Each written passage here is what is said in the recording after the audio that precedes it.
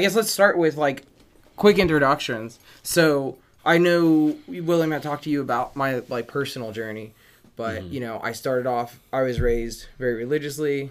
My father, who I mentioned a minute ago, he was actually like a pastor when I was growing up. And what type of church? Non-denominational. Okay, all right. I was a chaplain in Boy Scouts. I was involved with like, we had puppets and we would do like puppet ministries. And when I got older, I did VBS. I ran a VBS for a church. I was helping out with a youth group at a church. And then I guess I was having this issue where it feels like people in the church don't take the Bible as seriously as I was taking the Bible. And like a lot of people, like, and you could probably attest to this, haven't actually even like read the Bible cover to cover. And it's kind of concerning to me. I was at the time that like, hey, you're saying you believe in this thing. I'm on fire for this thing. Why does it seem like I'm the only one who cares about this? Met a guy who had a similar background, had actually read the Bible, was an atheist, started asking questions, kind of put it under scrutiny. And I eventually, I guess what got me was like, I had issues with the morality of the Bible. And then was agnostic for a long time. Did some research into evolution. It made a lot of sense. Now I'm an atheist. Recently, I've been doing research into the actual, like, history of the Bible, which has raised a lot of scrutiny. And that's a lot of the questions I'll be having about today is just, like, the actual, like, history of the text. But how about yourself? I grew up in your basic middle class family. Both parents hard workers. My dad's a carpenter. My mom has worked in a medical office for almost 30 years. Handles insurance billing and things like that. Highly steeped in sports. I played 3 sports a year, you know, and my dad was my coach up until middle school, so we have a very close relationship. Nice. And but weren't big churchgoers. You know, we were the Easter people. We showed up at Easter and Creaster? Yeah, you know, never Christmas, but always Easter. Okay. You know, and it was something that was just part of what we did on Easter, and it was an interesting take because I think I was 14, heading into high school, and there was a local store right down the street from my house, and we lived in, you know, kind of a suburban area, and I was there, I don't know, buying a Coke or something, I don't even remember, but I saw a flyer on the door, you know, 3-on-3 basketball tournament at the local church just like right up the road. And so that was my sport that I picked to play in high school because, nice. You know, I figured I could be decent at all 3 of these, or I could just pick one and just try to get better at that one and see what happens. And so I called up my buddies, and they met me there, and we played in the 3-on-3 tournament, and a bunch of middle school kids ended up in the championship against a bunch of high schoolers. And before the championship game, the youth pastor just kind of stopped everything, and he'd been, you know, building relationships with different people throughout the whole time we were there, and he said, I want to tell you guys a story. And he started telling a story about a tight end, you know, in high school, you know, a big-time college offer, and he was getting ready to sign at University of Tennessee to play football. And on the last play of his senior year, a linebacker from the opposing team hit him the wrong way, and this was back in the days when you tore an ACL, you were done. Yeah. And tore his ACL. He tells the story of the tight end laying in the hospital bed, and his pastor shows up. And, you know, his pastor very lovingly, very gently just kind of, you know, talked him through this, prayed with him through this, and just, hey, God's not done with you yet. And there's something more, and I'm going to help you find what that something more is. Well, eventually God called that tight end into ministry, and at the end of it he says, I'm the tight end. Okay. You know, so it sort of kind of blows you away there with the story.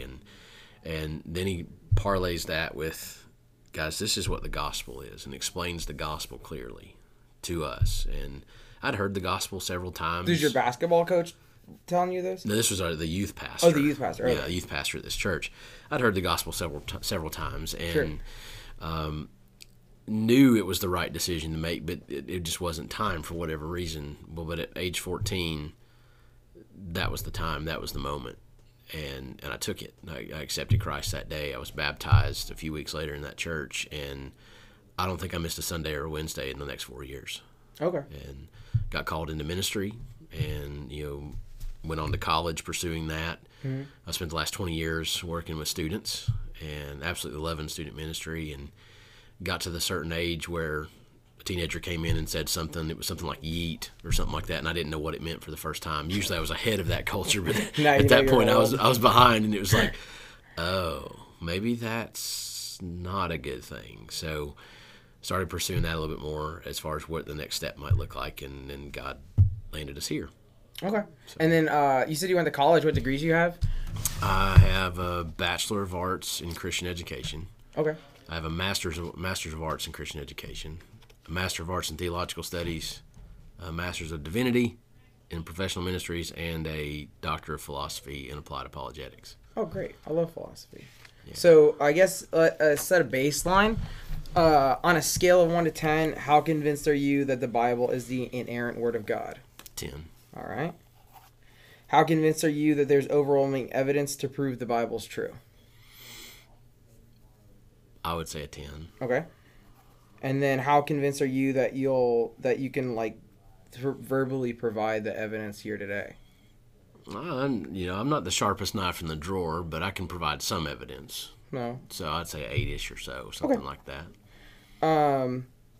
Yeah, so I guess where I'm coming from right now is weighing all the evidence. I everybody is biased to a certain degree, but I try to be as objective as possible.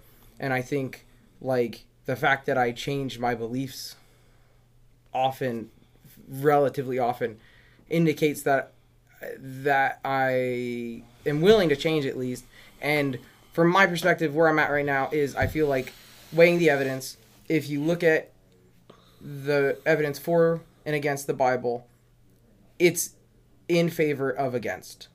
So, the Bible says, believe in the Lord Jesus Christ and you'll be saved. I can't just choose to believe in something if I just don't believe it. Mm-hmm. So, starting off, what is something that you would say is an evidence of the Bible? Well, as far as, if we're talking about the Bible, or are we talking about Jesus? I mean, we can talk either. Okay. Well, there's no other person I know of that we've marked time by. Okay. So that's pretty significant. So that proves Jesus is Jesus is a real person. Yeah. Okay. And if you want to go, extra biblical in that, there's more evidence extra biblical that Jesus was a real person. I mean, he shows up in a couple of different holy books, not just the Bible, but the Quran and sure, other places like that. So I can agree with you that I haven't seen arguments for or against Jesus being a real person. Mm-hmm.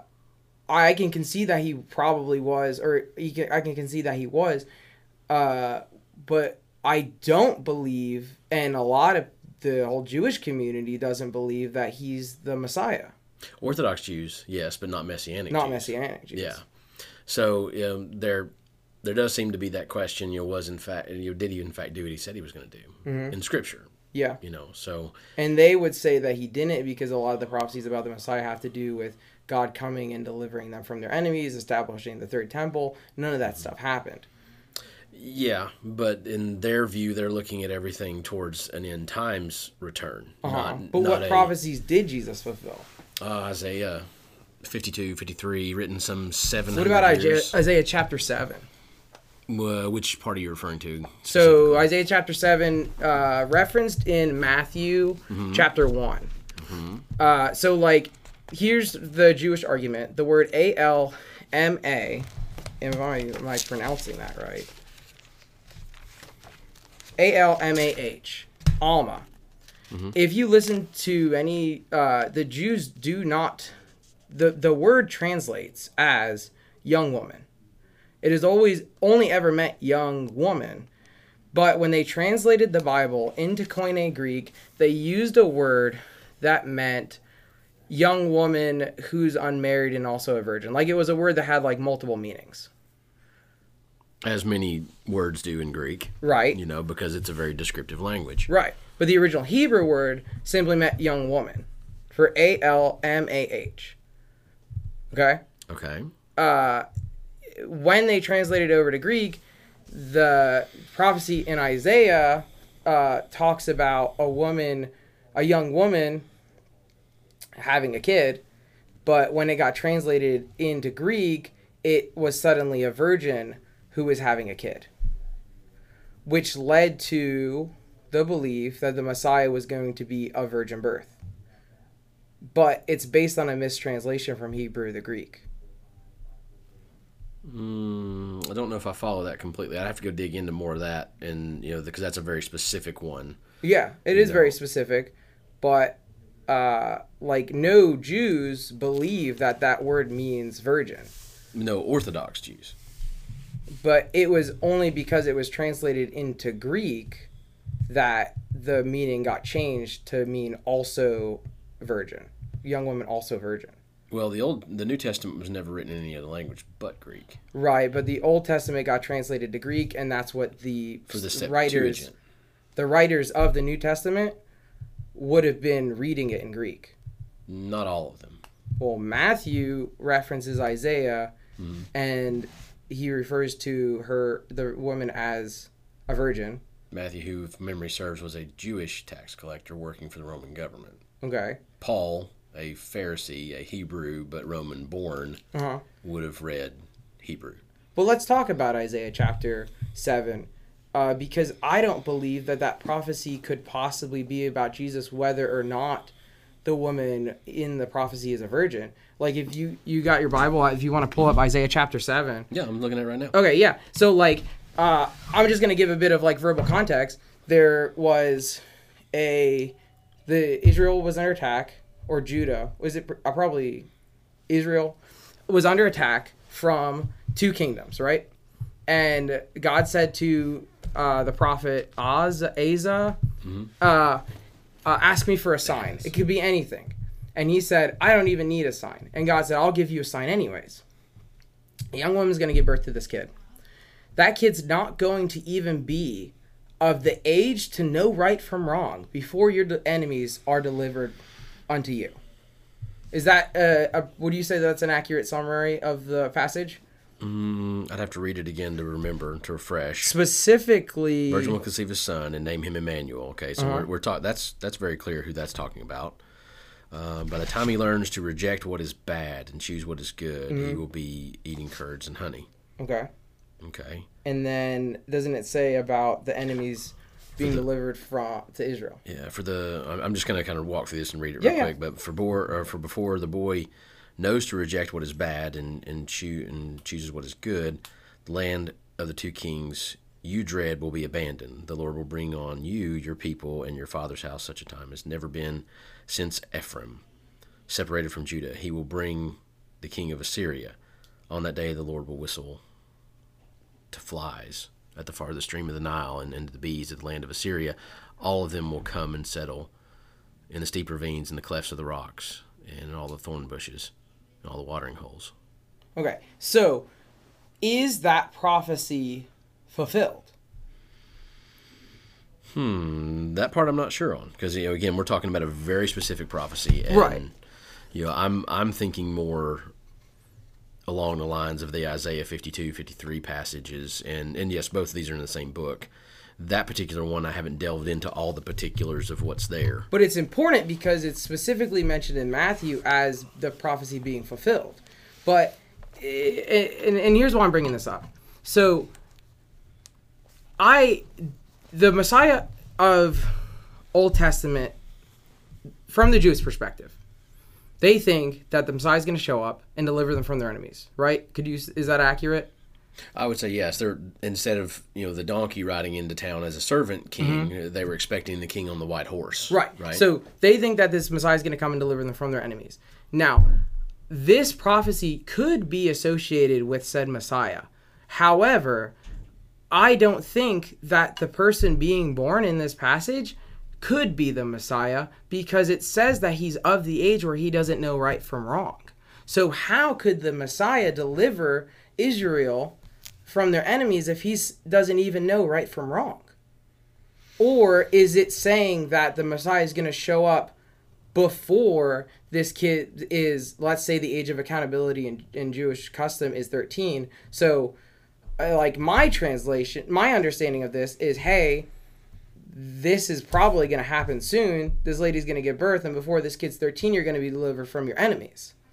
I don't see how that is even associated. I could see how that would be a sign that the Messiah is going to come, but I don't see in the context of Isaiah how that person who's not even 13 could be the Messiah. I don't think they're saying he's the Messiah. I think they're saying at best that he's a sign of the Messiah.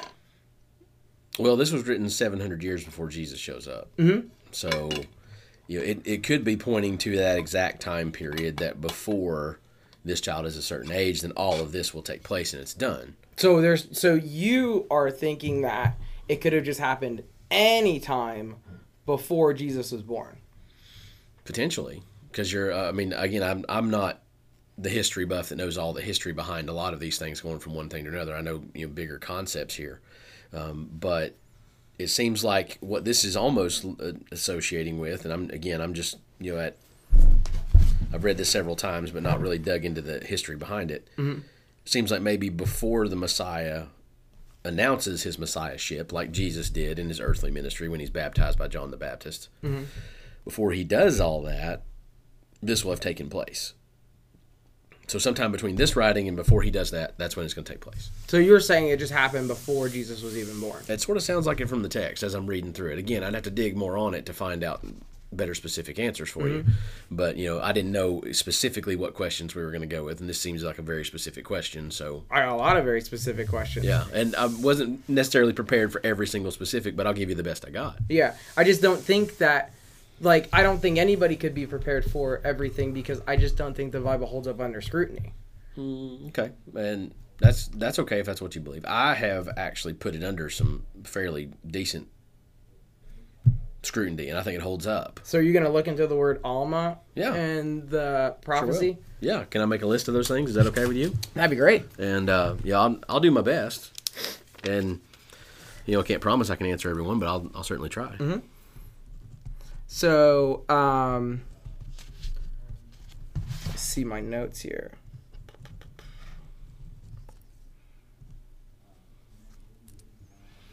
Oh yeah, so I guess putting it in context, like reframing it. So my belief is that another issue with that passage, and they shall call him Emmanuel, right? Yeah. When, aside from there, in Matthew, is Jesus ever called Emmanuel? Well, Emmanuel, for the reasons why, that's obviously connecting back to an Isaiah, God with us, sort of mindset. Mm-hmm. Matthew's gospel was written with an audience specifically of Jewish nature. Okay. Whereas the other gospel writers didn't write for that specific end. But when else in Matthew is he called Emmanuel? When else following his birth? Yeah. Does anybody ever actually call him Emmanuel? No, because it goes from there to Son of Man, I believe. So, it also doesn't fill the prophecy because if he's not called Emmanuel, then how does that fulfill the prophecy? Because he's with you in physical presence at that point. So he is literally God in your physical presence. But he's not literally called Emmanuel. But I don't see the issue, I guess. If I said somebody's going to be born and his name's going to be Alex, and then nowhere is his name ever recorded as being Alex, is that Alex? Well, he's also called Wonderful Counselor here. He's in Isaiah himself, but he's never called Wonderful Counselor in Matthew. So you don't think that the name Emmanuel is a literal name? You think it's just a phrase? Yeah, I think it's a name that means something else. A lot like in Jewish culture, right? Like, I will call him Cephas, which translates to Peter, but also translates to rock. Okay. Right? So I think there's a couple things linguistically that we are missing in English, and I think you probably agree with me on this. Our language is pretty terrible in terms of descriptive nature. Okay. For instance, I love cheeseburgers, but I also love my wife. Right. Fair enough. And so it's harder to think through this in terms of a language that we knew, that we grew up with, that we understand, but then parlay that with a language that, for the same word that they have 10. So you're saying, would it be unfair to say that there's an accessibility problem with the Bible for English-speaking audiences? I would say English is a very weak language compared to Greek and Hebrew in terms of descriptive nature. Right. But that does not discount God's word in that sense, if that makes sense. But if like we're not understanding it to the fullest, wouldn't you have to learn the original language to understand it to the fullest? Oh, it certainly helps. I mean, as a person who spent plenty of time studying both languages, it certainly does help with the understanding. But that's also part of the training in which you go through to be a pastor, so that you can share that knowledge. So, are you familiar with textual criticism? Oh, yes. So, what are your takes on that? To me, when you get into the earlier stuff from like the earlier part of the Bible, the JDP and all that other stuff, I really don't think it holds up, because you're trying to take an entire book that was written by different human authors, and trying to find the cohesiveness in it using language alone. And if different writers are writing and contributing, but yet the story remains the same throughout from Genesis to Revelation, which it does. There's a scarlet thread that runs all the way through from, the first mention of the Gospels in Genesis chapter 3. In terms of what Jesus is going to do, in terms of what Satan's going to do. That's Genesis chapter 3:15, I believe, if memory serves. Well, the Jews don't believe in Satan. He's not mentioned in the Old Testament. Ezekiel mentions the idea of Lucifer, I believe, if memory serves. And the serpent, after looking at the entire scripture, there's no way you can not believe. Well, I say there's no way. I connect the idea of the serpent to Satan himself, because in other passages of scripture, it aligns that way. But it is also an implication. Well, the Bible interprets the Bible, as far as where I sit. I don't interpret it. I try to let the Bible interpret itself as much as humanly possible, because this is the document that is self-authenticating. It is the one that backs itself up. And if I just say, well, this is my opinion, it's going to be steeped in some element of reason and some element of evidence, but also it's going to be steeped in some elements of faith as well. That's the part of belief that's challenging. Well, what about the textual criticism of the manuscripts of the New Testament? As far as the changeability of it, is that what you're speaking about? Mm-hmm.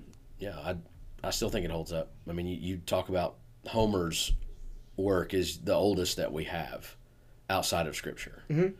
It's been changed nearly... Well, the Epic of Gilgamesh. It's been changed nearly 400,000 times. The Bible, since the earliest copies we have to now, has been changed roughly 4,000 times, and none of those have anything to do with its interpretive value. But if you look at 300,000 textual variants among the different manuscripts of the New Testament, and a lot of those are quote-unquote insignificant, which I'm assuming means like spelling errors or punctuation. Or linguistical, issues that go from one language to another, where you translate it in a phrase and it's a little different, but it doesn't change the meaning. Well, this doesn't have to do with... Well, yeah, I guess some of those would have to be with translations. But comparative terms, there's more variations in the New Testament manuscripts than there are words in the New Testament. And then... So, like, some of them are insignificant, but then, like, some of them aren't. So, like, the earliest manuscripts of the New Testament, which should be the most accurate, right? They're 200 AD. The earliest ones we have access to are 200 AD. And they don't contain the story of the woman, the adulterous woman in Matthew, who should throw the first stone, is not in the earliest manuscripts. And then later on, it appears in more recent manuscripts in a different writing style. The scholars believe it was added in later on based on our evidence of it not being present earlier, and the evidence of it being a different writing style, and also the evidence that various manuscripts place it in different parts of the New Testament. There's people that put it in different parts of Matthew, and there's one manuscript that even has it in Luke because they didn't know where to put it. You know anything about that? Quasi familiar with it, but again, not fresh on my memory, so I'd have to go back and look some more. But I don't think there's been any variations or many changes done to it at all that affect its interpretive value or that affects its integrity. So, like, if there was an entire passage added in, hypothetically, because you don't know, you haven't looked into it yet. Hypothetically, if somebody added in that passage hundreds of years after Matthew was written, should that passage be there? hypothetically speaking, most likely not, unless there's a reason for which the addition took place in terms of, oh, we found a copy older than that, and it showed this in there, so we added it back in. It's not in these earlier copies, but we found it in an older copy, and so I would have to know the reasoning why. And most biblical passages would even have notes that could help you chase that down. Okay, so would it be concerning at all to you if there was some parts of the Bible, like let's say 200 years ago, when those manuscripts were written that don't have that part of the Bible? People don't have access to that story about the woman in the well, right? So versus today where we do have that and it is in our Bibles, one of them is inaccurate, right? Well, at least maybe that passage would be inaccurate. Right. You can't throw the whole thing out, I wouldn't think. But one of them has an inaccurate passage.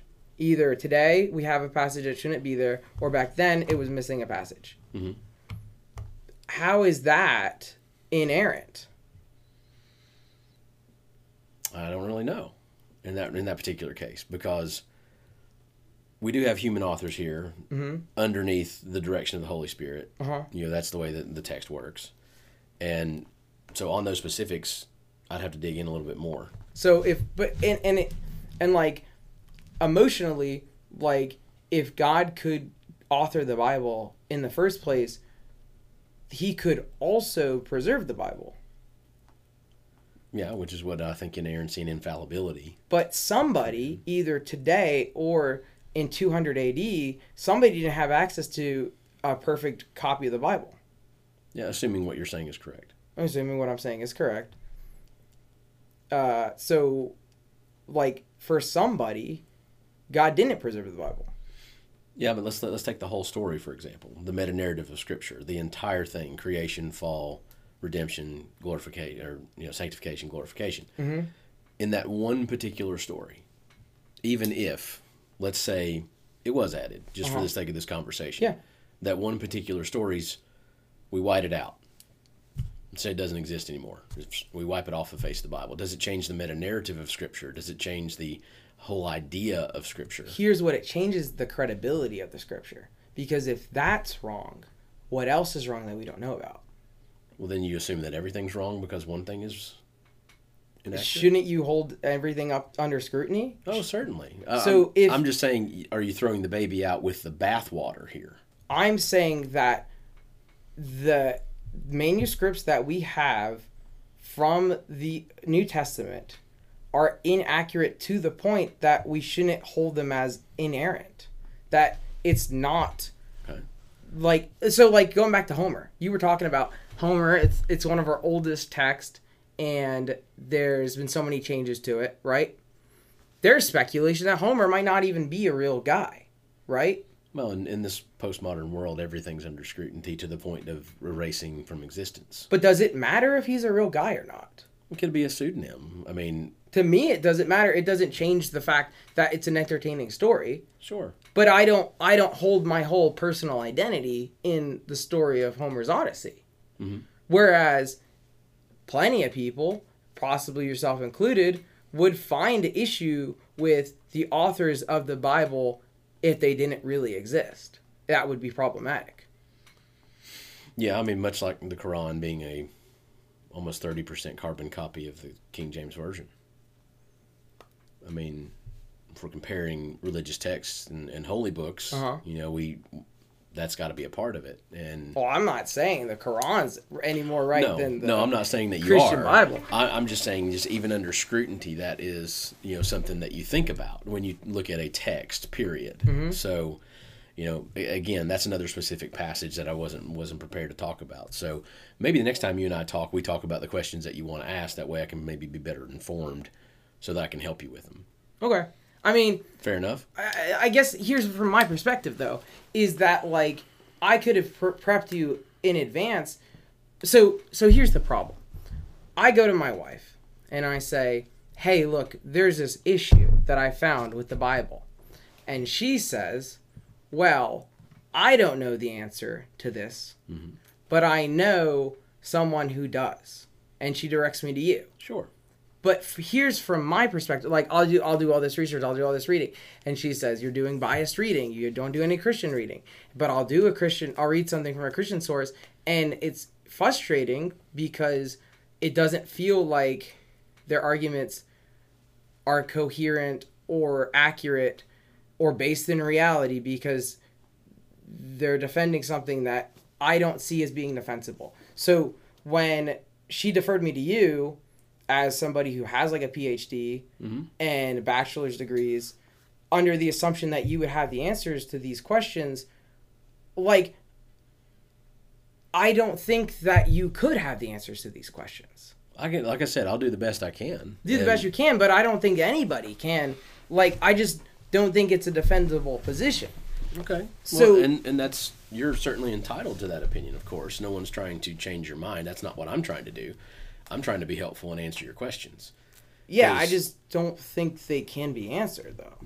I don't know. I mean, let me do some digging and see what I can find, because I have access to a lot of information. You know, the internet's not really the greatest source, but sometimes there's some things there. And I can always have people in my life that have been doing this a whole lot longer than I have that I can ask, and we can go back and forth. But, you know, in just the first couple of questions, you've asked me about two very specific passages. Yeah.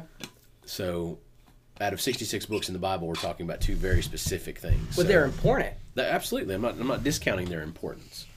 I'm just saying I'm thinking on a whole nother level as far as the questions that you're going to ask me based upon conversations that I had. Were you thinking more broad stroke questions? Yes. That's what I was thinking. And that's where my brain was the entire time before this interview started. So and then you're like, I've got a list of questions. I'm like, great, fire away. We'll do what we can. So I wasn't aware they were going to be this specific. What about the genealogies of Matthew and Luke? Are you familiar with those? Mm-hmm. You familiar with how they're not the same? Yes, on purpose. And what's the justification for that? The audience is different. So Joseph has different lineages based on the audience? No, they're not different lineages in that particular case, because Matthew's written to the Jews, remember? Uh-huh. Okay? And if you look at the lineage, where does his go? Where does his start from? From Abraham to Jesus. Yeah, because it has to run through a Jewish line, right? And David's in there, because that's a really important prophecy to fulfill, isn't it? Son of David, son of man, son of God, all those are the same. Mm-hmm. Luke is written to the Gentiles. Okay. And his genealogy goes back to Adam, to all men, right? And this is everyone that's not a Jew ethnically, and everyone that's also outside of God. So the audience is different. So yes, the genealogy is going to be scoped a little different to prove the same point. I don't understand how the genealogy could be different in terms of Joseph having two different fathers. I don't know that Joseph did have two different fathers. But if you look at Matthew and Luke, he's got two different fathers. There was something there, though, around that idea. I can't remember exactly what, because this question's come up before with me, and I remember there is an explanation for it. Like, why is that? And I just can't remember off the top of my head what that is. Also,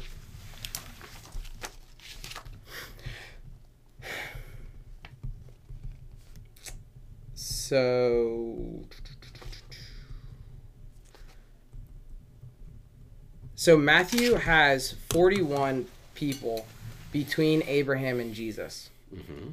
Luke has 56 people between Abraham and Jesus. That's not including the other people that came before Abraham. I think the total comes out to 76 if you include starting out from God to Abraham. Mm-hmm. So, they're just not the same.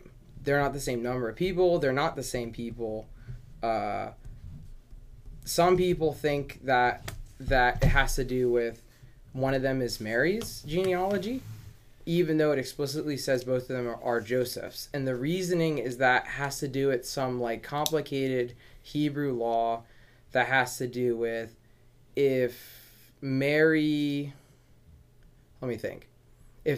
father didn't have any sons and he could claim Joseph in his lineage, which begs the question then, which one is Joseph's lineage and which one's Mary's, because it doesn't specify.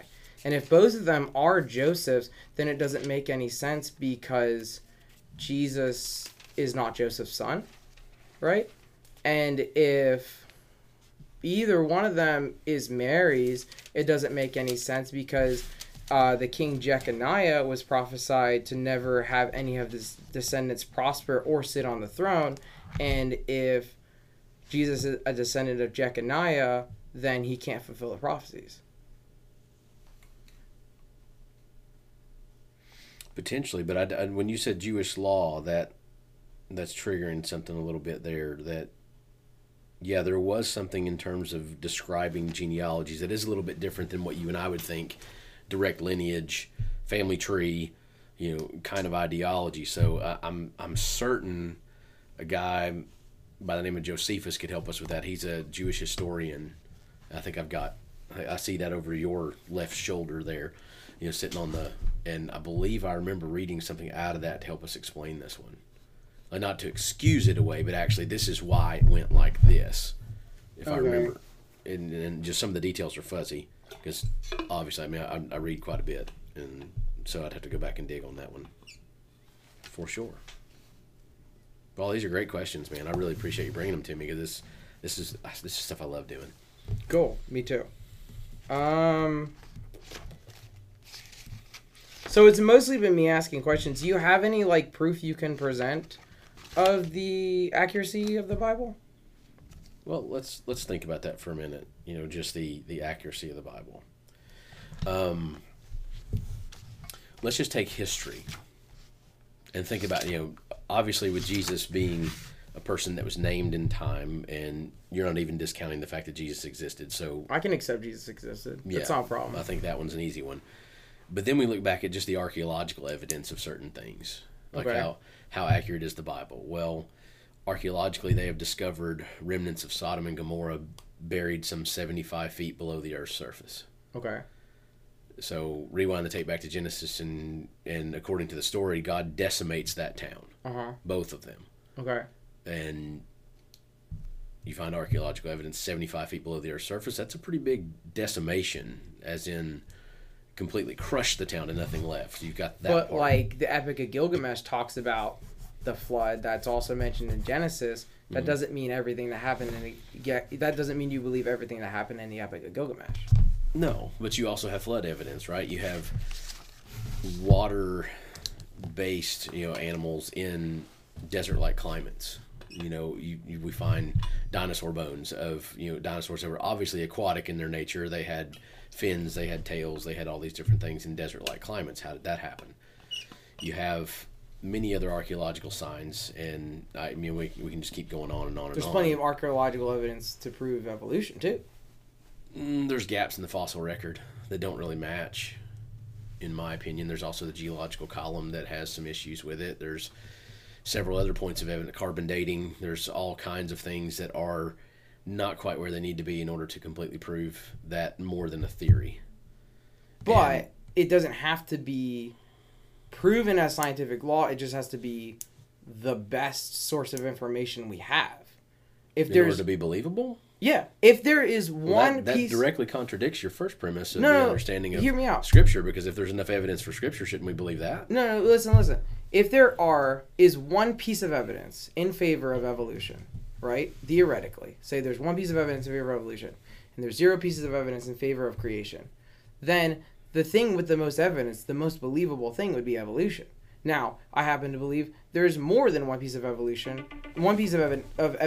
in favor of evolution, but I'm not seeing any proof of creation anywhere.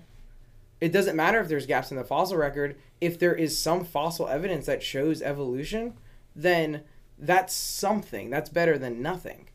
It doesn't have to be a perfect model for it to be the best working model. Well, how is there no evidence for creation? What is the evidence of creation? Well, there's many different arguments we can get into, and I use that term argument not like an actual argument. I mean like a philosophical argument. Yeah. Right? There's a cosmological argument that argues the existence of the cosmos, right, and where it actually came from. Okay. There's also the Big Bang Theory. Yeah, there is, but if you want to go on that route of, you're going to have faith to pull that one off. I, quite frankly, am not at the point educationally where I could even understand the Big Bang Theory, so... Well, and I'm like you, nor would I, but it really boils down to the understanding of there would have to be a perfect storm of particles. There would have to be perfect definition of everything coming together at the same time in the exact same moment in order to explode in the exact same fashion. And then out of something else is created, but who put the something there? Well, I mean, if we're going to argue with something has to be there, then we're talking about an infinite regress. Because if God was the something that put it there, then God had to exist before something put him there. Or did God, was there a God that made that God? So if we're going to argue that there had to be, like, let me just to be clear, like, if it's possible for God to always have existed, then it's possible for anything to always have existed, right? Not necessarily. What do you mean? Well, because before God there was nothing. But- Except God. But why could God always exist and not everything else? Why not? Well, then the universe could also just always have existed. Maybe I think that's a stretch. the universe keeps having a big bang, and then the universe ends, and then there's another big bang over and over again. What if there's just so like you're saying, like, the odds of it even happening are super low, but if there's an infinite amount of time, you don't need high odds for something to take place. If there's infinite amount of time, then Murphy's law takes place. If it can happen, it will. But then thermodynamics kicks in. Okay. You familiar with thermodynamics? Familiar with thermodynamics. You are? Yeah. Okay, what about laws 1 and 2? What about it? Well, what you're saying can't really take place with laws 1 and 2, correct? No. So, like, first law of thermodynamics is, remind me the exact wording of it here. Yeah, let's go to the interweb. Because if you're talking about the entropy has to do within a closed system.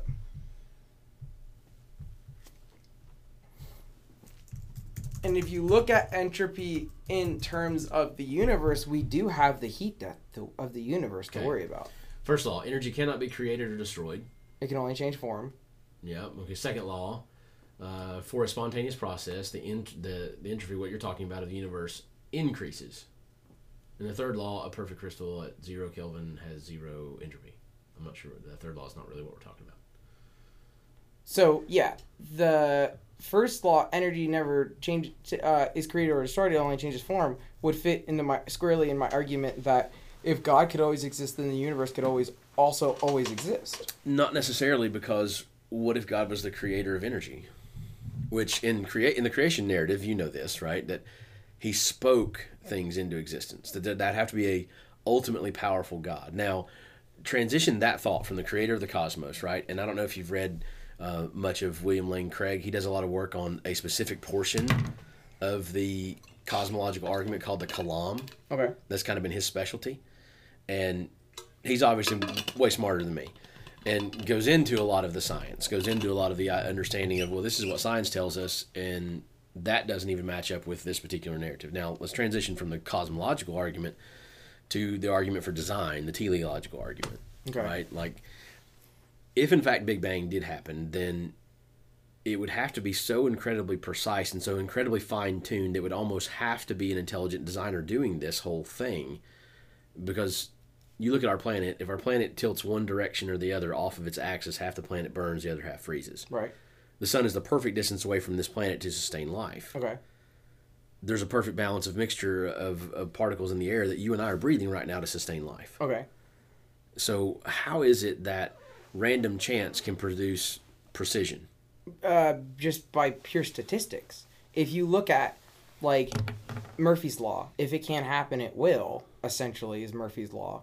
Then if you have an infinite amount of time and an infinite amount of planets, then it only has to happen once. There only has to be one planet, like this planet, for us to be here having this conversation. And obviously it did happen. So that's proof enough for me. Well, but if you go out on that limb and just use Murphy's Law as that much power in terms of your belief system, why believe anything at all? Because anything can happen. What do you mean? Well, I mean, if it can't happen, it will has to do with statistical probabilities. yes. So, like, if there's a less than 1% chance that that life could be created on Earth, but you have an infinite amount of time, then it will happen. No matter how low of a percentage that chance is, if there is the slightest percentage of a chance that something could take place, and you have an infinite number of time, it will take place over the course of that time. Then will it be sustainable? What do you mean will it be sustainable? Well, how does I mean, to use the evolutionary theory here, how does one organism continue to evolve into millions of organisms that all are created differently with different purposes in mind, with different ends and different means, and even if there is infinite time, and even if there is Murphy's Law, and a species doesn't change species. It stays the same. Well, if you look at the fossil record, it does. Yeah, assuming that that's true, which I'm not of the belief that it is. What do you believe is the situation with the fossil record? Well, there's different veins of this, right? We could talk, well, is it adaptation? That's a scientific term, right? From one species adapting to where its environment is and changing. Or so just to be clear, you can agree in adaptation that it's real because we can observe it. No, I just stated that. Do you agree with it? I didn't say I agreed with it. You don't agree that we can view like variation in species? I think there's some elements of that look really nice. Okay, so I also think that God created each species individual, and maybe there is something to that. I'm not sure how convinced I am. What about dogs? We have like historical record in the last couple hundred years within human history of us like functionally creating all these different dog breeds that just didn't exist like 1,000 years ago. Sure, I think Boston Terrier is one of them, right? Right. That humans it became created. like a fad in France, like make different breeds of dogs. Mm-hmm. So that shows that species can change, at least within their own species, right? But we changed it. But it can Correct. happen. I mean, we didn't change it any more than we just like encourage different breeds to breed together. But we're still talking about a dog. I'm talking about a dog. Yeah. I'm saying We're that... we're not taking two dogs and turning it into a giraffe. No. I'm saying we have proof that there can be change within species, right? If you say so. I mean, do you not agree with that? Do you not agree that the Boston Terrier didn't exist 1,000 years ago? It depends on what we have to define as change. So I'm speaking about changes in one species changing completely to another. Right, and I know you don't believe that. Yeah. But I just want to ask, do you believe that a species can change and stay the same species? Have different characteristics, but maintain... Yeah, it's still a dog. Right, it's still a dog in terms of it can still breed with other dogs, right? That Yeah. determines when it's not a new species. But it is drastically different characteristics than other species, right? Drastically is a Sorry. strong word. No, sorry. You don't think that a Boston Terrier is drastically different than a German Shepherd? Drastically, no. It's still a dog. But it does the same things dogs do. The German Shepherd will do different things than the Boston Terrier will do, but it's still a dog. it's still a dog in terms that it can reproduce with each other. Yeah, it has different colors. I mean, I'll give you all those kinds of things. Yeah, different nuances and things like that. But at grassroots, it's still a dog. So you don't think there's a big difference between, like, a Border Collie and a Chihuahua? Oh, yeah, there's a difference between them, but they're still dogs. Okay. And bred for different reasons, right? One has a herding capability. Uh-huh. The other one is usually great at getting into rat holes and digging out for rats. Is that what they're good for? Yeah, I think so. Other than that, the one I have just barks all the time. So yeah, I understand you don't believe in change in species, but Yeah. you can believe that a species can change, variation within the same species. I mean, that's the theory, isn't it? That's sort of the theory of adaptation. Uh-huh. And I think when people looked at the human landscape, even when this was being written up as a theory, Mm-hmm.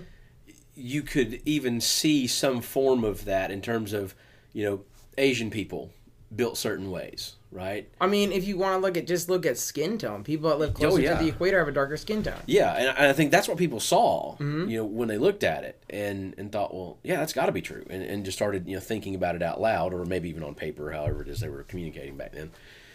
And so, do I think there's some validity to that? I don't know, maybe, but that's also a Tower of Babel conversation. How is the Tower of Babel conversation? Well, don't you remember the Tower of Babel? Oh, so you think that genetic variance came from the Tower of Babel? I think it very well could have happened at that point in time. Confused languages, changed everything at that moment, and sent people in different directions to occupy different parts of the world.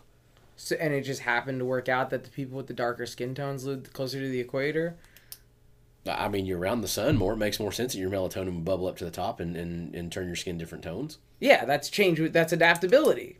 Well, or is it just cause and effect? I mean, yes. So, like, I mean, let's look. And it doesn't change the fact that it's still a human being. I'm not trying to argue that yet. I'm just saying that I think you believe that there can be change within the same species. That a species can have different characteristics and still be the same species. Maybe. Maybe. So, I mean, it depends on how you define those terms, right? I mean, everything boils down to definition. Okay, let's talk about it in terms of humans migrated out.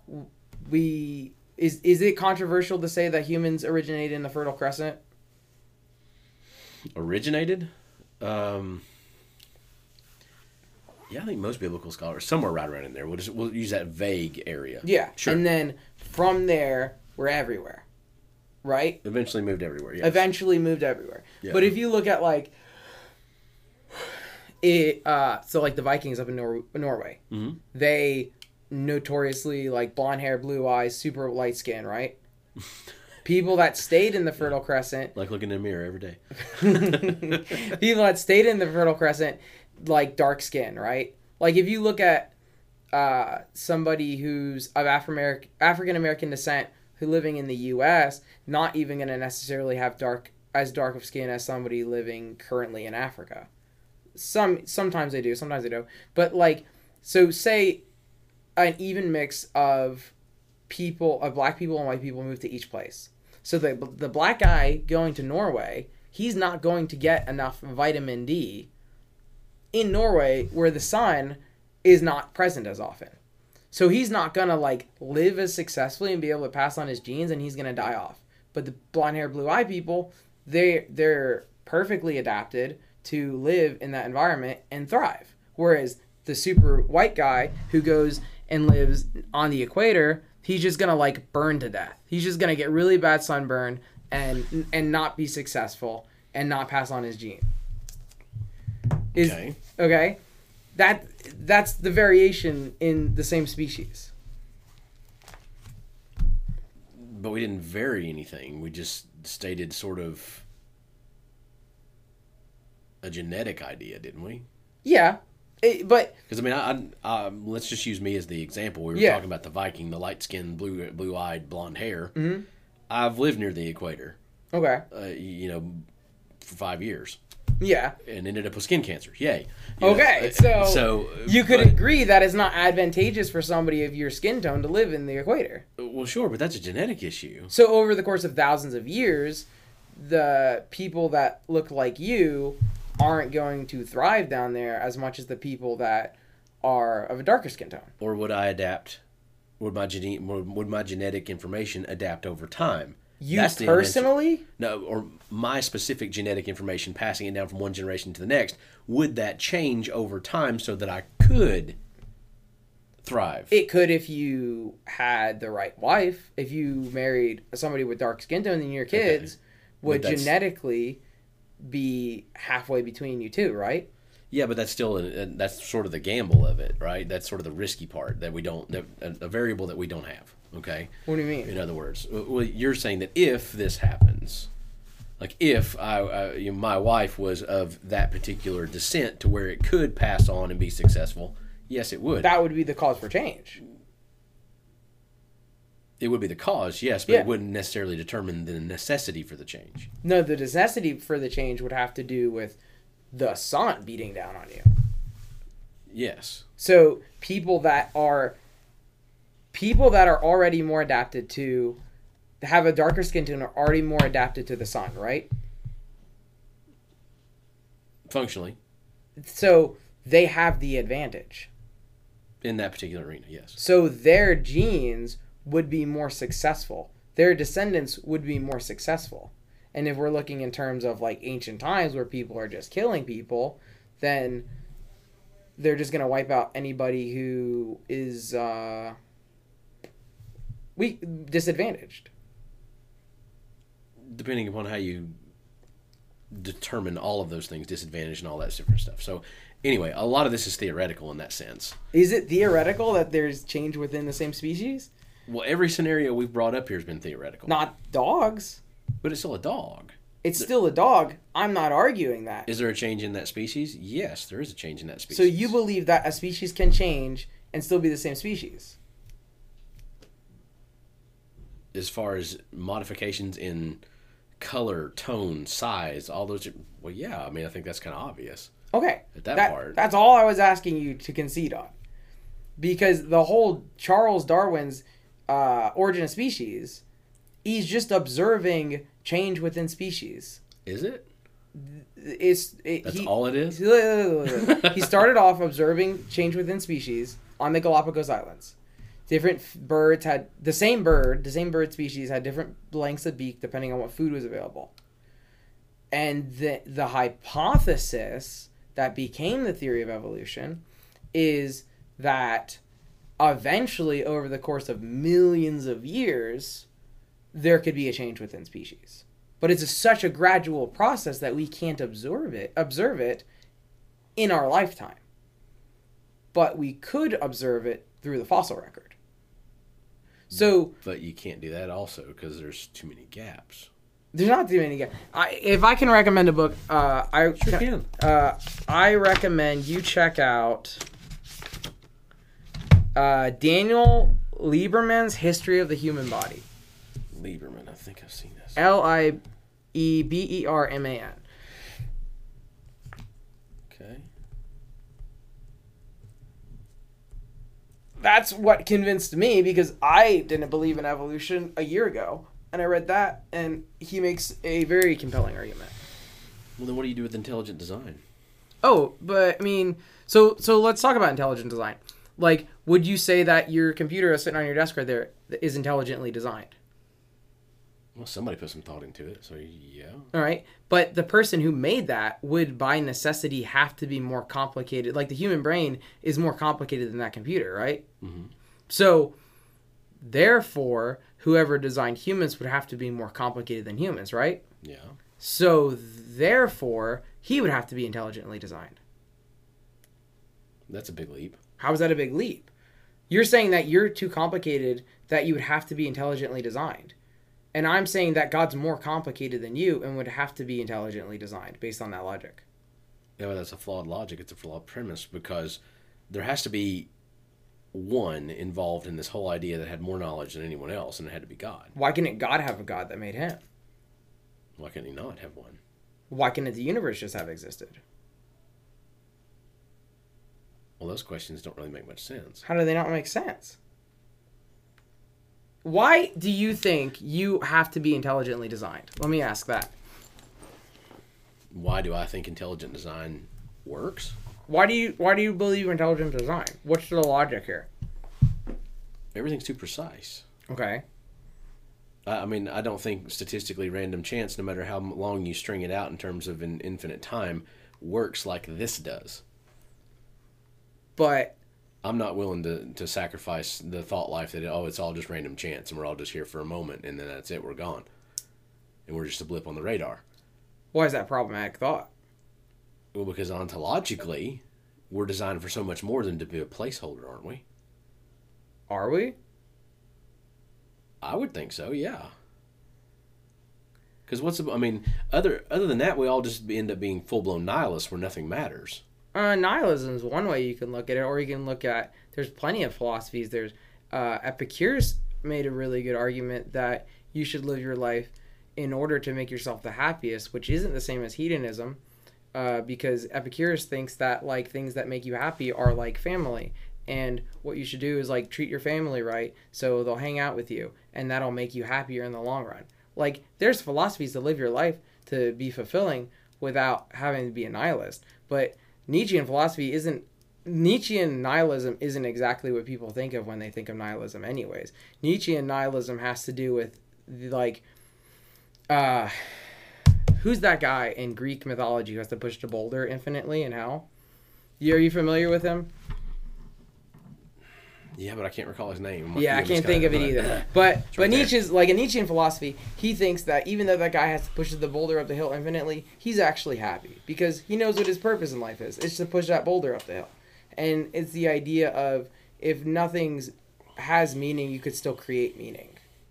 So if there is no God, it doesn't mean it's the end of the road for us. Like, you could still make your own meaning and you could still have a fulfilling life. I have a fulfilling life. It's either you're cogs in a machine or nothing matters. And so what if nothing matters in the grand scheme of things? I'm happy. Are you? I'm very happy. I promise you that I'm happier as an atheist than I was as a Christian, where I was a little bit angry. Why are you angry as a Christian? Because God's always condemning people. Always? Like gay people. God hates gay people.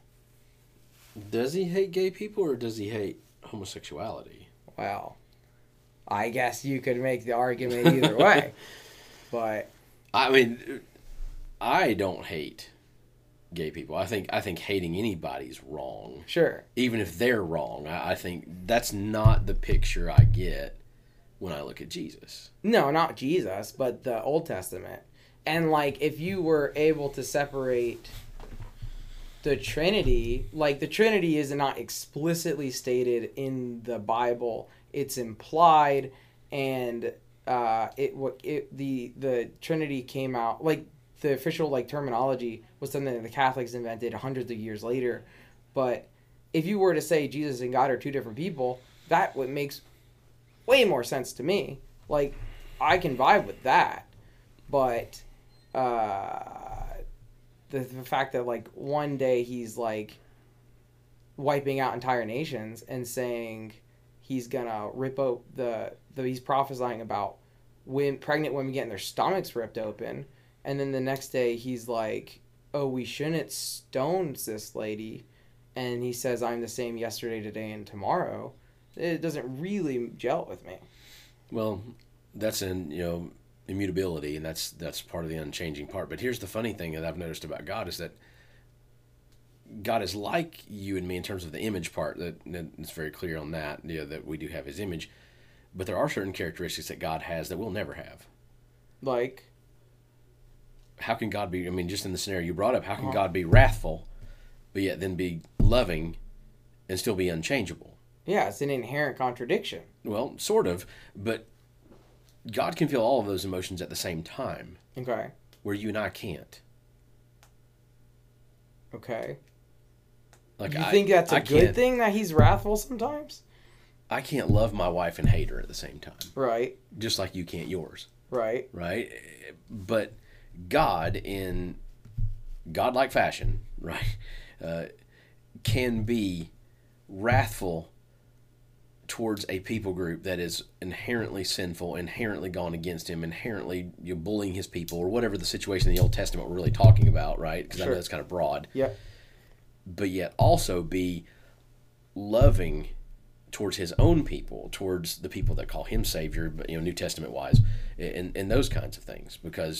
And that to me feels so unhuman-like. Okay, yeah. Because that's where the shift of the terminology of love is going. Well, love is accepting everything. And I'm like, wait a second. That's not really love, because love has boundaries. You didn't get married to your wife and say, well, I'm going to love everybody's wife because I'm married to you. Right. You got married to that one woman. Uh-huh. So that's the boundary. Yeah.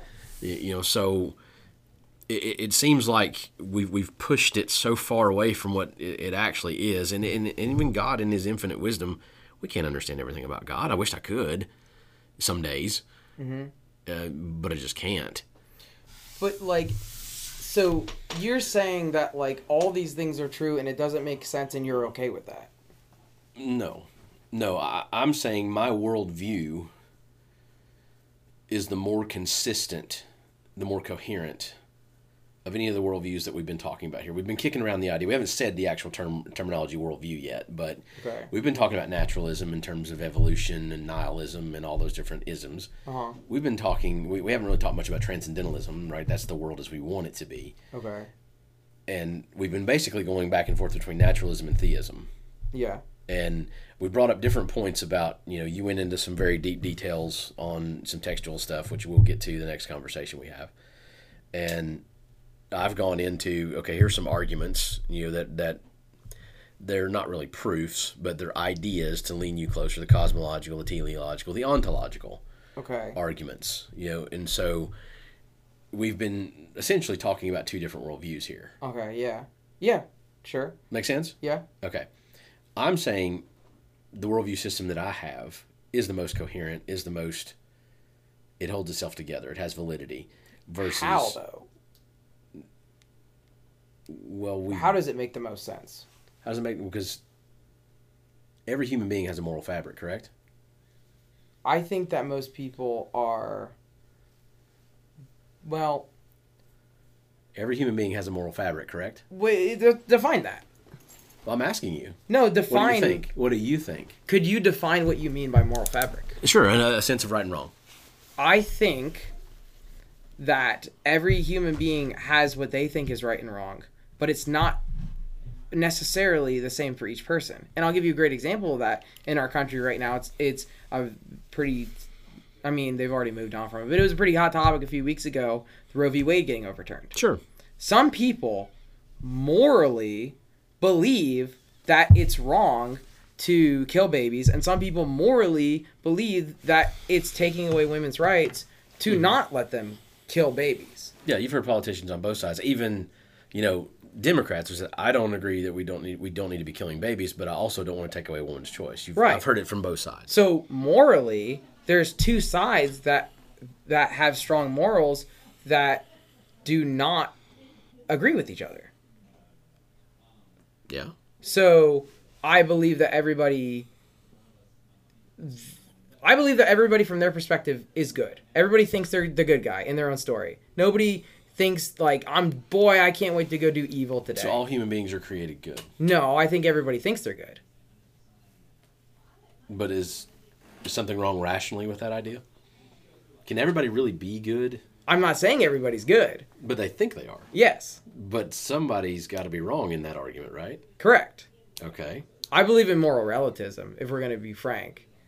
But It's like nailing Jello to the wall. nailing Jello to the wall. But I think you believe in moral relativism too, and I can prove it. So, say you are in Nazi Germany, World War II, okay? You're harboring Jews because that's the right thing to do. Germans knock on your door. Hey, are you harboring any Jews in there? Is it wrong to lie to the Nazis at this point? Well, if we go back to the Old Testament, somebody lied about somebody else to protect them, didn't they? And All God, right. And God actually rewarded that. So, moral relativism, sometimes it's okay to lie. I would say if we're talking about that specific situation, which in this case, very hypothetical, because we're not in Nazi Germany. Somebody was. Yeah, but we're not. We're not. We're not. Okay, so I don't know, an axe murderer knocks on your door and asks if your kids are home. You gonna tell that guy, oh, they're right over here, to come take my kids? No, I might have other information for him. They might be home, but no, you're not going to see them. But you in agree particular that case. there's an instance in the Bible where somebody lied and it was okay. No, I'm saying that's how God dealt with it. I'm not saying it's okay. God thought it was okay. But for what reason, though? I don't know what reason. You're the one who brought it up. Yeah, but you were talking about the same instance in the same story, and I know your brain was headed there too. Moral relativism. That's the reason. Well, but is that really workable in the grand scheme of things? Why can't moral values be objective instead of subjective? Because we don't live in that world. We don't live in a perfect world. Well, sure, no. So Absolutely. sometimes it's okay to lie. And sometimes, apparently, it's okay to kill people. If But- it's war, it's okay to kill people. Well, just war. Not just war, capital punishment too. Old Testament. Old Testament and also the U.S. government. Yeah, but we're not talking about that part. I mean, that I think, bless their hearts, the U.S. government's got enough issues on its own without us attacking it, to be very honest. But there has to be something outside of us to help us determine morality, because then how do we know the difference? How do we know when it's right? Because we don't. That's my point. So then why have morals altogether? I Which we have. do we when you're saying we all have a moral fabric, Yeah. you are saying that we all have the same morals. No, I'm saying we have a moral fabric. We understand what is right and what is wrong. Do we though? Because Yeah. people are arguing for abortion and against abortion, they can't both be right. But but both sides believe that they're right. Both sides believe that they're taking the moral ground. Well, Adolf Hitler believed he was right. Yeah. Come on. Okay. So Belief in being right doesn't make you right. but you're saying that everybody has the same morals. No, I'm saying everybody has a moral fabric. It's Okay. different. What does that mean? Well, it means everybody has some degree of understanding to what is right and what is wrong. Okay. Would you agree with that? But Like, for instance. they're not the same. No, they're not. But you have a moral fabric. Okay, Follow me? I follow you. Okay. Like, for instance, if I just felt like it was okay for me to stand up and smack you in the face right now, I just felt it was right. I believe it's right. Okay. But then I did it to you, what would you say? Was that right or wrong? I'd say that's wrong. Is that how you're feeling about me right now? No, not at all. Not at all. I'm just saying this to prove a point. Giving you a hard time. Yeah, because just because I felt like it was right, or just because I might even believed it was right, doesn't mean it was actually right. Because even when the harm's done to you, you believe it was wrong. Correct. And for the sake of that particular analogy, that would be wrong. Uh-huh. Okay? Even in my moral fabric, I believe that to be wrong. Yes. So which one of us is right? Something outside of you and me had to determine what was right and what was wrong and help us with that. We have some sense of right and wrong, but something outside of us has to be the ultimate determining factor. Yeah. And historically, anthropologically, it is, Buddy Mike keeps recommending this book, Guns, Germs, and Steel. Because... And who has the most wins? Yeah, it basically, like, you look at the Native Americans, was it moral for the U.S. government to come here and absolutely destroy them? No, but certainly not. But nobody was stopping them. So they won, they established their government, and then we made laws to protect ourselves, like, hey, you can't smack me anymore because I don't like that. But we established that through sheer force, not through morality. I don't know. Is that really the only reason why we did it? For sheer force? The only reason why we did it? I mean, is that the only reason why we came to... I mean, let's just... That's not why we did it. That's how we did it. Yeah, but the why is also important, too. The why is because England sucks. and so does religious tyranny, right? Yeah, And so does the idea that I can't pick and choose whether I'm going to worship as a Catholic or as a Church of England, which became Anglican, which became Episcopalian, which all on down the line, right? And so part of the major shift from one continent to the next was about the idea of having religious freedom, which I am all in favor of. Oh, for sure. You worship whoever you want. That's absolutely fine with me. But I think, circling back to this idea of morality, it seems to hold more water in my mind where there would be an objective moral lawgiver, right? As in someone outside of you and me has to determine what's right and what's wrong. Now, most Christians would probably agree that the Bible is the objective moral standard. And right? Well, I would disagree with that. I would say that most Christians believe in the New Testament being the moral standard, but throw out most of the Old Testament. Some of which way, eye for an eye, and so yeah, I'll go with you on that one. Just in let's just say an objective moral standard is in the Bible somewhere. Somewhere. Okay, let's just say that for the sake of this conversation at this point. Ugh. Okay. Okay. I'll roll with it. That's what Christians believe. Yeah. Okay, we'll just land there. Yeah. That there is an objective moral fabric in life, and it's found in Scripture somewhere. What happens with that is now we run to this book for moral challenges. Let's just take the Roe v. Wade conversation. To know the background and history of the pro-choice movement, right? I mean, Margaret Sanger was a racist. Okay. And created Planned Parenthood for a population control for African Americans. That's very well documented. I mean, you're welcome to dig on that if you like. But that's where it came from. And to me, with the Roe v. Wade thing going down, the one thing I think it did for us as Christians is it's going to make us put our money where our mouth is. Because you're going to adopt? I mean, anything and everything. Like, as in, not only do we have to pour more resources into adoption, we have to figure out why it takes years and years and years to happen. I don't know why that is. I don't know why it is either. It seems like a bad system. But I think there's safeguards in place that I think are either way too safe or not safe enough, because we hear stories all the time about bad things happening through adoption and foster care and all that other stuff. But we also hear good stories, so let's kind of offset that. Then I think you also have to, as Christians, have to believe in fostering a whole lot more than we actually foster. So the foster care system needs help. Group homes, which used to be called orphanages now, but group homes need more resources and more help. You also need more crisis pregnancy centers. You also need better access to health care. I mean, all of this stuff is on the board. So if anything, when Christians ask for Roe v. Wade to be struck down, really we put more onus on us, which I'm okay with that. I have no problem giving resources to any of those. I think all those are good things. So, as a person that is pro-life Uh-huh. for the reasons that I believe every human being is special, according to this view, according to what Scripture says about the image of God. Okay. I think that's worthy of protecting. Now, am I going to shoot somebody or blow up an abortion clinic over it? No. Because I think God has a way of working this stuff out that I trust God will. I can disagree with people and say this is why, but at the end of that conversation, we're still going to be friends. Okay, so you think that objectively, the Bible's objective morals, and you can use the Bible to argue against Roe v. Wade, right? Conceptually, Or you can use the Bible to argue against abortion, right? Yeah, I mean, conceptually, I think that's very clear in Scripture that humanity is special. But I think that it's clear in Scripture that sometimes it's okay to kill babies and pregnant women. All because you saw it in one place? I've got several passages written down here. Psalms 137:9, 1 Samuel 15, Exodus 12, Isaiah 13, Hosea 13, Numbers 31, Matthew 5, Hebrews 13. Some of these. Now go and smite Amalek and utterly destroy all that they have, and spare not, but slay both man and woman and suckling. Meaning baby, yeah. Yep. What is context there? God thinks it's okay to kill babies in that context because he thinks that the parents were evil. What's the context of the passage? I don't have it in front of me right now. Well, and here's something I'll help you with. But you think that there's context where it's okay to kill babies. Here's something I'll help you with. Mm-hmm. We can't pluck verses out of anything or pluck passages out of anything without seeing it in its context in order to help determine what it actually means. Okay, that's fine. I mean, we can look these up and go through the context. Sure. But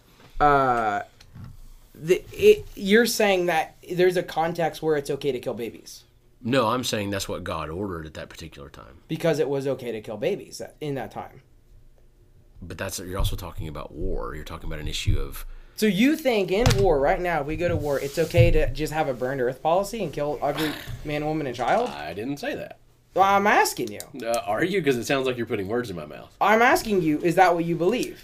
You're pulling out one verse of context and trying to apply it to an entire belief system. Yes. Out of context. We can apply the context to it. I've got the passages names right here. I didn't write them next to the actual passages, but I mean, if you look up, let's see, all you have to look up is infanticide in the Bible, and there's this great list on a King James Version website. It would have to be the King James, wouldn't it? Uh-huh. Because that's so easy to read. I mean, I've got it written down in ESV. I laugh because that's the version that a lot of us cut our teeth on, and we really can't understand much about it. Yeah. Because we just don't talk that way anymore.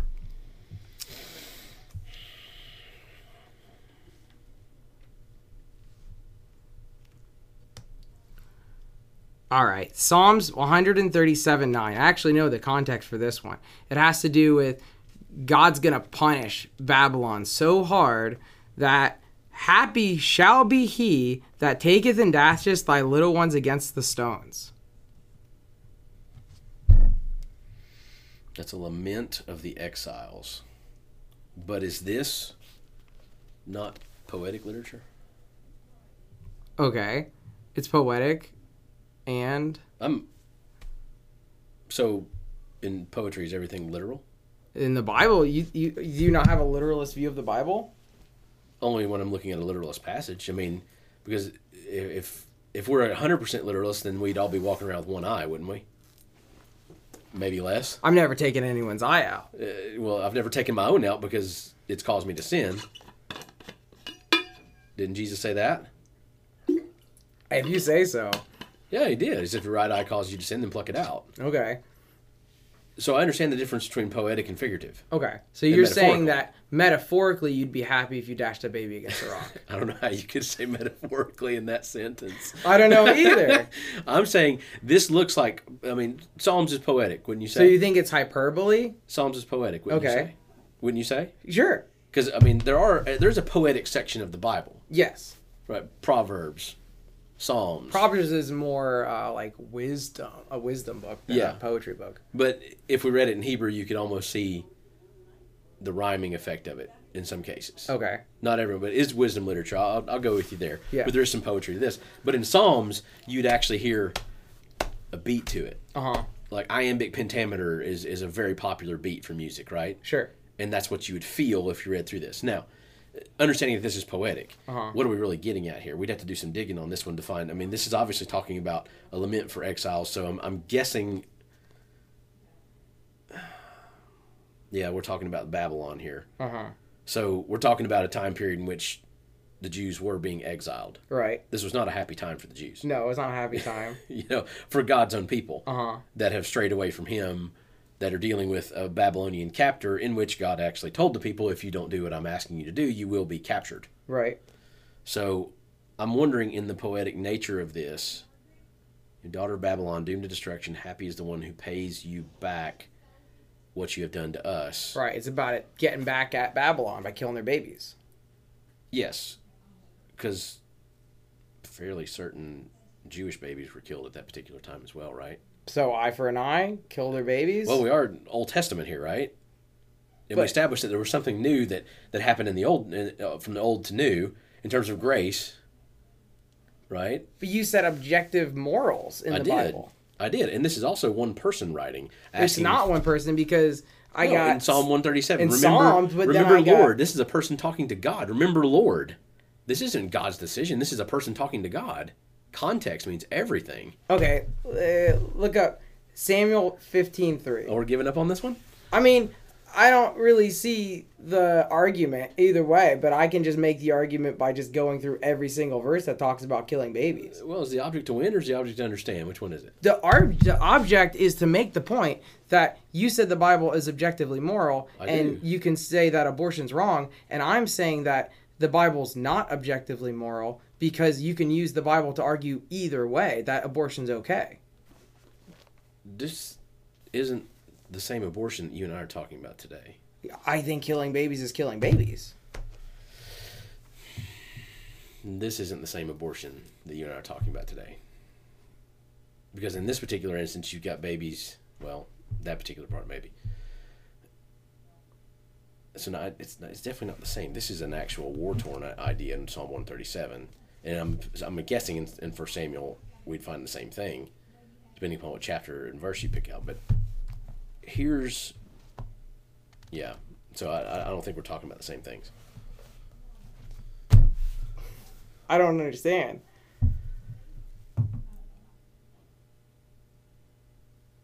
Because I think you're talking about retribution and war activity in the Old Testament, obviously when there's babies involved being killed in that particular capacity. And I think abortion now, sitting in a doctor's clinic, getting an abortion and asking for the procedure, paying for the procedure, is not the same as that child being smashed against a rock. In some ways, it's not as bad as getting smashed against a rock. In some ways, it's definitely even more evil. Is it? Have you ever seen a saline abortion? I haven't. I've heard about it. I don't want to watch it. But I also don't want to watch a baby get dashed against a rock. Oh, I'm with you on both cases. On both scenarios, okay? I'm glad. Yeah. Because I'm not a psychotic killer. But B, I don't think either one is good. Okay. But I think, for whatever reason, Psalm 137, this is someone talking to God about this. Did that actually happen? We'd have to do more digging on that Babylonian context to find out which one we're talking about in which particular area. I don't know historically, but Psalms is poetic in its nature. Okay, Psalms is. Yes. Yeah. So, depends on where we go from here as far as, and we got to remember context here in every single passage we bring up. Because that's important. Just like I showed you from Psalms, context is important. I don't think the context changes the fact that he's talking about killing babies. Well, in that particular psalm, he's saying, remember this. You know, God, remember this happened to us, and this is the retribution I'd love for you to pour out on them. Well, God's the one that takes vengeance according to Scripture, not us. He tells us to do what? As Christians, he tells us to love people. And love has boundaries, and you can tell people, no, this is enough. It's part of the reasons why I like the woman's right to say no. No means no, and that, because no, that's enough. And so... Well, on that, if we want to talk about, women's right to say no and rape, what's the penalty for raping somebody in the Old Testament? Do you know? It was pretty severe, I'm pretty sure. You have to pay 50 shekels as a dowry to the dad, and then you can marry the woman. You have to marry her. I could pull up the passage. Yeah, but then we're also talking about historical context where women weren't really viewed very highly. I mean, I'm glad some of that's changed. But, like, God's the same yesterday, today, and tomorrow. God is, but human culture isn't. But God made that law. Was it law? Are we talking Leviticus here? I'm talking Old Testament law here. Yeah, are we talking Leviticus here? Or what are we talking about? Leviticus or one of the Pentateuch.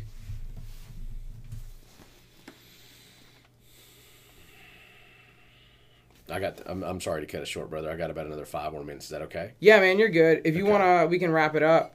Yeah, why don't we do that right now if that's okay? Yeah. And we'll pick up right here next time. And maybe between now and next time, you can send me some questions. I'll send you some questions too. Okay. I'll give you another book recommendation. Misquoting Jesus by Bart D. Ehrman. It goes into textual criticism of the New Testament manuscripts. If you want to check that out. Okay. It's at the Athens Public Library. That's where I borrowed it from.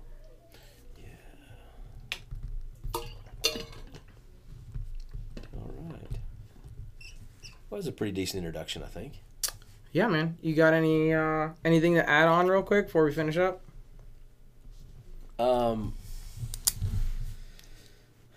Let's see. No, I'm gonna think on that. Like I said, I'll probably just email you a list. I'll exchange email addresses after this, and I'll email you some stuff, and we'll just kind of go from there. Okay, man. Yeah. Thanks for meeting with me, and I'll let you know when this is posted.